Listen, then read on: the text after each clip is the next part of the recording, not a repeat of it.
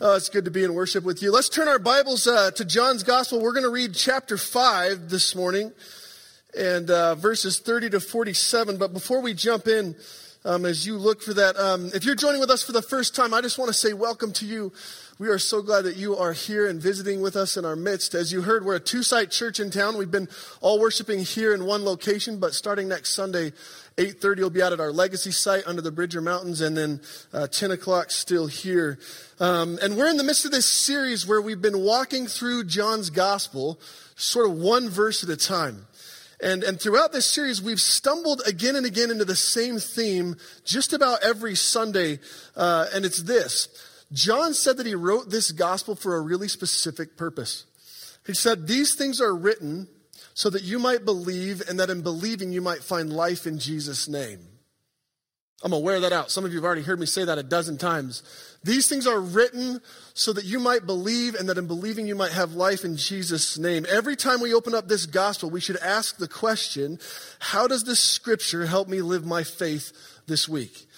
And so last week we left off with this story where Jesus was healing this man down by this pool near Bethesda in Jerusalem.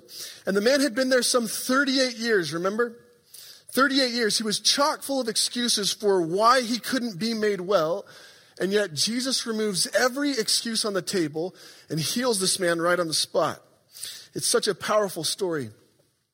But as you know, every action has an equal and an opposite reaction, right? At least according to Newton. And at least there were two immediate consequences that arose from this miracle that kind of lead us into our lesson this morning. Let me give you a little context. First, the religious leaders of Jesus' day were convinced that by his act, by this miracle, Jesus had just broken their most holy of rules. In their eyes, you didn't lift a finger on the Sabbath day, right? And so as only Jesus can do, he heals this man and then commands him to carry his mat as well. But to all those within earshot, these are fighting words. The second consequence is that when Jesus' accusers come to him, his response now makes things even worse. He said, I and the Father are one.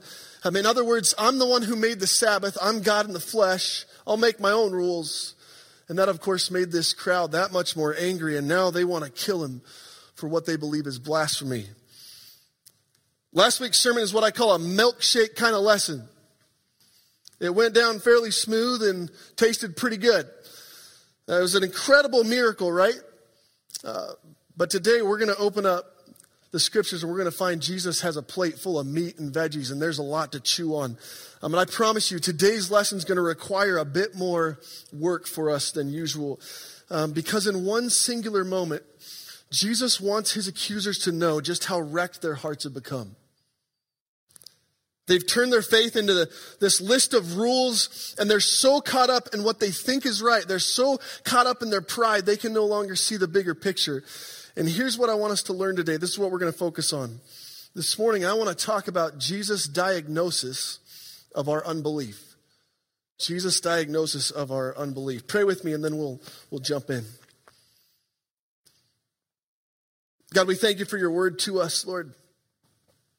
We thank you for the joy that it brings and the hope that we have in the words that we read, Lord, but also the words of conviction and truth. So God, as we open up your word this morning, we pray, would you speak to us? Lord, would you make our hearts ready to receive what you would have for us by your Holy Spirit? God, we want to be changed by you. We want to grow into the likeness of your Son, so help us to do that today. Be near, O God. In Jesus' name we pray. Amen. So again, we're going to look at John chapter 5, verses 30 to 47. Let's listen to God's word. Jesus says, I can do nothing on my own. As I hear, I judge, and my judgment is just, because I seek not my own will, but the will of him who sent me. If I alone bear witness about myself, my testimony is not true. There's another who bears witness about me, and I know that the testimony that he bears about me is true. You sent John, and he has borne witness to the truth. Not that the testimony that I receive is from man, but I say these things so that you may be saved. He was a burning bush and a shining lamp, and you were willing to rejoice for a while in his light. But the testimony that I have is greater than that of even John. For the works that the Father has given me to accomplish, the very works that I am doing, bear witness about me that the Father has sent me. And the Father who sent me has himself borne witness about me. His voice you have never heard, his form you have never seen, and you do not have his word abiding in you, for you do not believe the one whom he has sent. You search the scriptures because you think that in them you have eternal life, and it is they that bear witness about me, yet you refuse to come to me that you may have life. I do not receive glory from people, but I know that you do not have the love of God within you. I've come in my Father's name, and you do not receive me. If another comes in his own name, you'll receive him. How can you believe when you receive glory from one another and do not seek the glory that comes only from God? Do not think that I will accuse you to the Father. There is one who accuses you, Moses, on whom you have set your hope. For if you believed Moses, you would believe me, for he wrote of me. But if you do not believe his writings, how will you believe my words? The grass withers and the flower fades, but the word of our God endures forever. So many of you know the story of God's miracle that took place early in my life. Shortly after I was born, my twin brother and I, we came down with RSV pneumonia. And back in the 80s, RSV, this was a big deal. We were flown down from Wyoming to Denver Children's Hospital, and it was touch and go for some time. But I've never shared with you how the ordeal began. It all started with what seemed like an ordinary cold. One night my mom was rocking us to bed and she saw our lips turning blue, so she raced us out the door to the ER. But by the time we got there, the color had moved back into our faces and everything seemed normal. The doctors looked us over, they saw no issues, and so they sent us home. I think they thought my mom was half crazy, told her to get some more sleep. What no one knew was that the cold air from the house to the car, and then from the car to the ER, had stimulated our lungs just enough to mask how sick we were. Later that morning, my mom spotted the same bluish lips a second time. This time the doctor saw it too. So they ran some tests, and as the day went on, it became painfully clear. We had a life-changing diagnosis and a one-way plane ticket south. That diagnosis changed my life. And I share that story because today's lesson is no easy passage of scripture for us to dig into, right? Jesus takes us on a dive into the deep end of the water. It'd be so easy for us to gloss over these words. But if you miss these 17 verses, you might miss the very diagnosis that could literally save your eternal life today. Here's what I mean. Christ finds himself surrounded by these biblical experts, right? These men were not only well-versed in the knowledge of the scriptures, they were experts. They were the enforcers of the Hebrews laws. And as such, no one was more secure in their salvation than them. They believed that their salvation was literally tied to the knowledge of God's word and in keeping of his law, and they had it down pat. They were the scholars. Everyone else was the student. They were the pros, everyone else was the novice. And in their own minds, their righteousness was certain. Their footing was solid. And yet, just as they put Jesus up on this stand, Christ takes all the fingers that are pointed at him and does a 180. And the great physician now gives a diagnosis of unbelief in the heart of these religious experts. And this is the lesson. This is the diagnosis. Jesus says, you don't believe. And here's why. He says you become caught up so much in your own glory and in your own reputations and in your own fame that you know nothing of the glory of God. Look at this up on your screens, verse 39. He says, you search the scriptures because you think that in them you have eternal life, but it's they that bear witness about me. Yet you refuse to come that you might have life. He goes on in verse 44, he says, how can you believe when you receive glory from one another, but you've never sought the glory that can only come from him? And these religious experts, they don't get it. They knew God's word in and out, upside and down, but they know nothing of the Messiah that it pointed to. They were specialists in the Jewish law, but they had no idea that Christ had come to fulfill the law that none of them could keep. And just like the invalid man last week, their salvation is standing right in front of them, but they can't see it. because in their eyes they don't need it. Look at this in verse 43. Jesus says, if another comes in his own name, you'll receive him, but not me. These religious leaders, they had all the answers, and yet they missed the final exam. Benjamin Franklin once told a story about a day when he went to have dinner with a Puritan pastor named Cotton Mather. He said in one evening he learned from this man the most important lesson of his life. This is what he wrote in his memoir. Look at this up on the screens. He said, Mather was showing me around the house and there was a very low beam near the doorway. I was still talking when Mather began shouting, stoop, stoop. I didn't understand what he meant and banged my head on the beam. You're young, he said. You have the world before you. Stoop as you go through it, and you'll avoid the hard thumps. Now see, at first it seems that Jesus is the one up on the stand, right? As though he's done something wrong. As though this is some sort of defense against these elitist religious accusations. And yet by the time Christ is finished, as only he can do, he turns all the tables upside down. Christ tells them, you don't get it. You don't understand who I am. And you can't figure out why I came. Because you're so caught up in your own pride and righteousness and your own image of perfection that you can't see what I came to do. And to prove his point, he brings 3 witnesses to the stand. Look at this in verse 31. He says, if I alone bear witness about myself, my testimony is not true. There is another who bears witness about me, and his testimony is true. You know, at the time, if you were to bring your accused to court and bring charges against them, Hebrew law required that you brought at least one witness with you. It was not enough for you to bring your charge by yourself. And so in keeping with the custom, Jesus begins to lay out a case for the new accused. And Christ calls his first witness. He says, you've already heard the testimony of man, of John the Baptist. Look at this in verse 35. He says, John was a burning and shining lamp to light your way. But you went the other direction. And to be sure, then Christ calls a second witness. He says, the next witness is my works. Just look at the miracles and the signs and the wonders. Every one of them testify that the Father has sent me.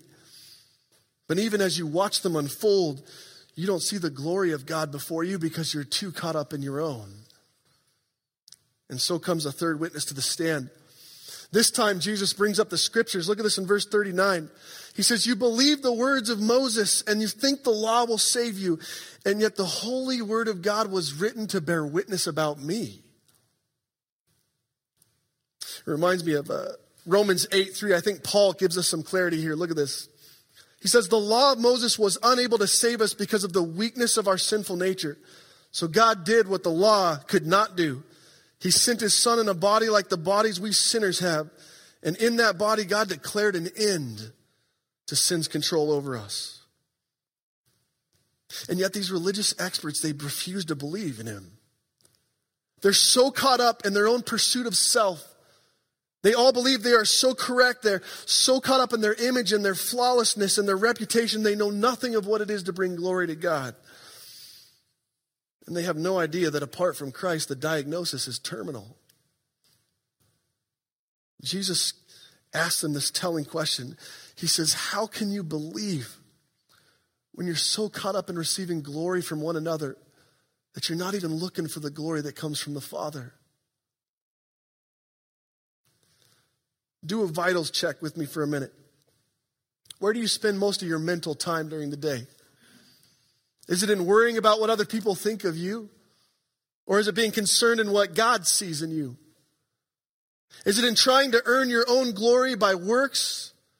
Or is it resting in his glory? You know, I think we live in a day and age where we become more concerned about who it is that's following us rather than who it is we follow. We've gotten caught up with our own status far before we concern ourselves with his. A few years ago, the Alaskan Coast Guard found a man and his dog in a full-blown crisis. They were drowning out in the freezing waters of the Douglas Harbor in Juneau, Alaska. The guard said they found this man without a life jacket trying to paddle his way to shore on this maiden voyage of his homemade raft. But the raft had taken on so much water, it was literally sinking to the bottom of the ocean.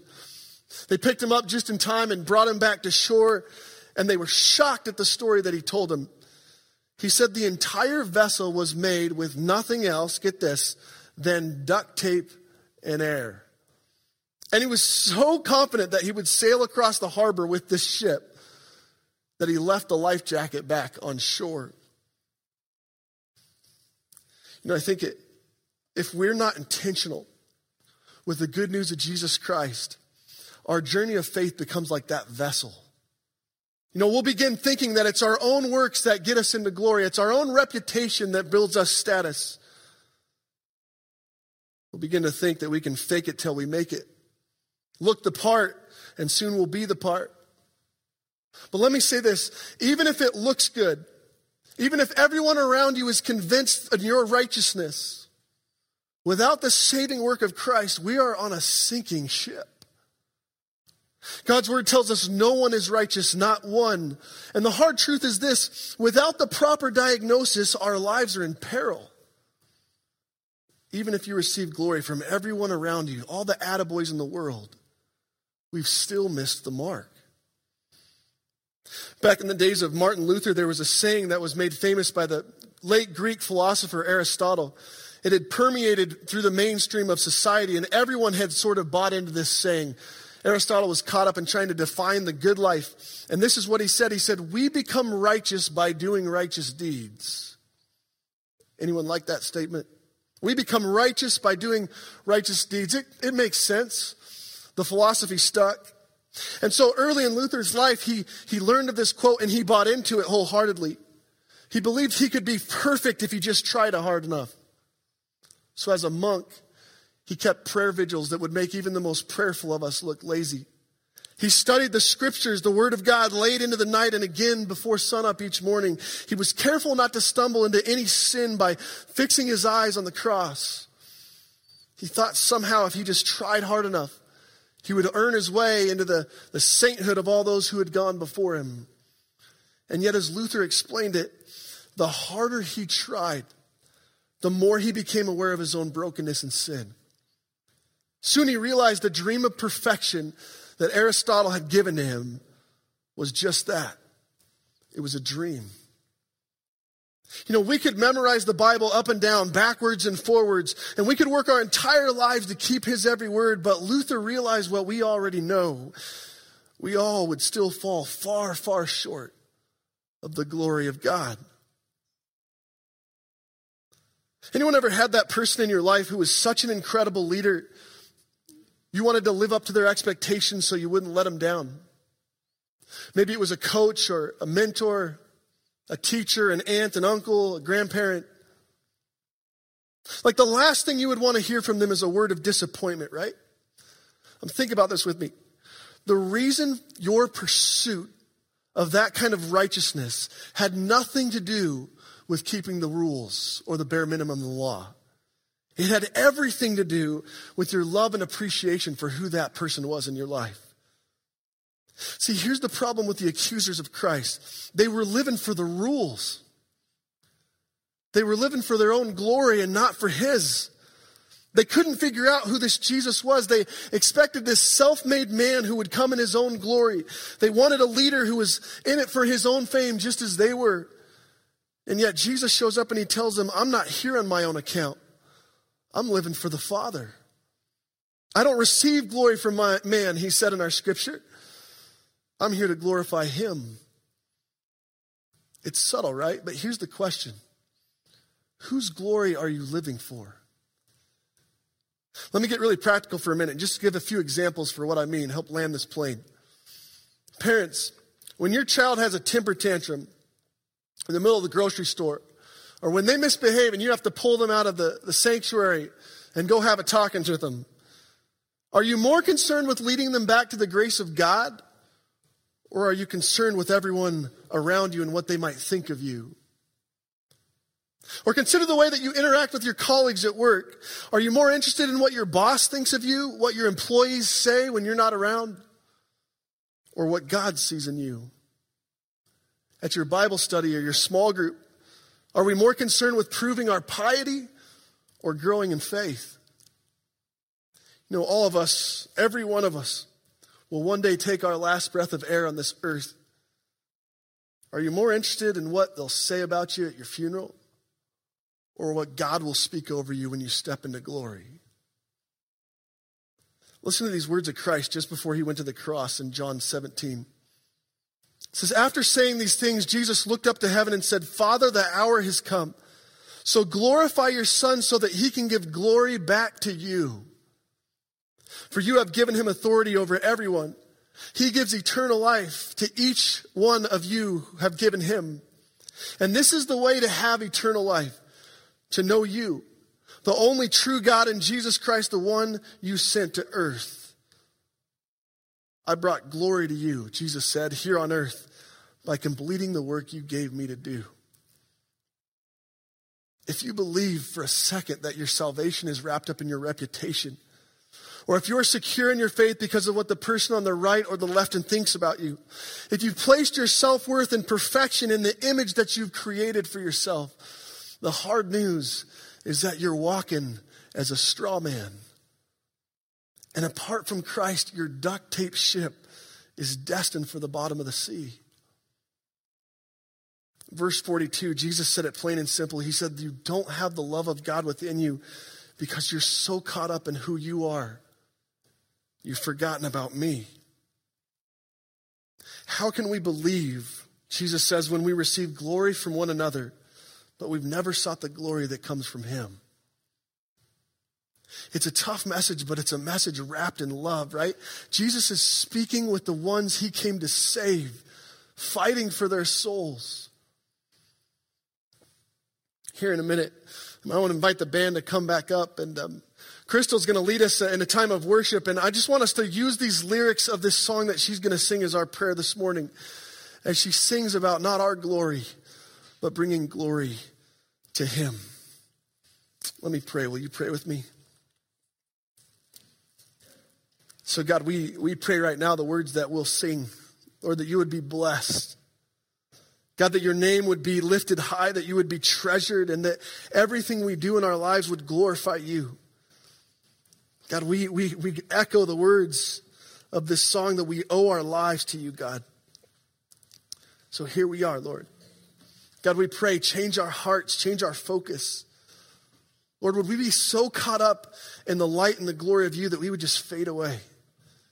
That others wouldn't see us, but they would see you. That we wouldn't be concerned with ourselves, but we would be concerned with chasing and pursuing you. Jesus, it's in your name that we pray. It's in your glory that we pray. And all God's people said, amen.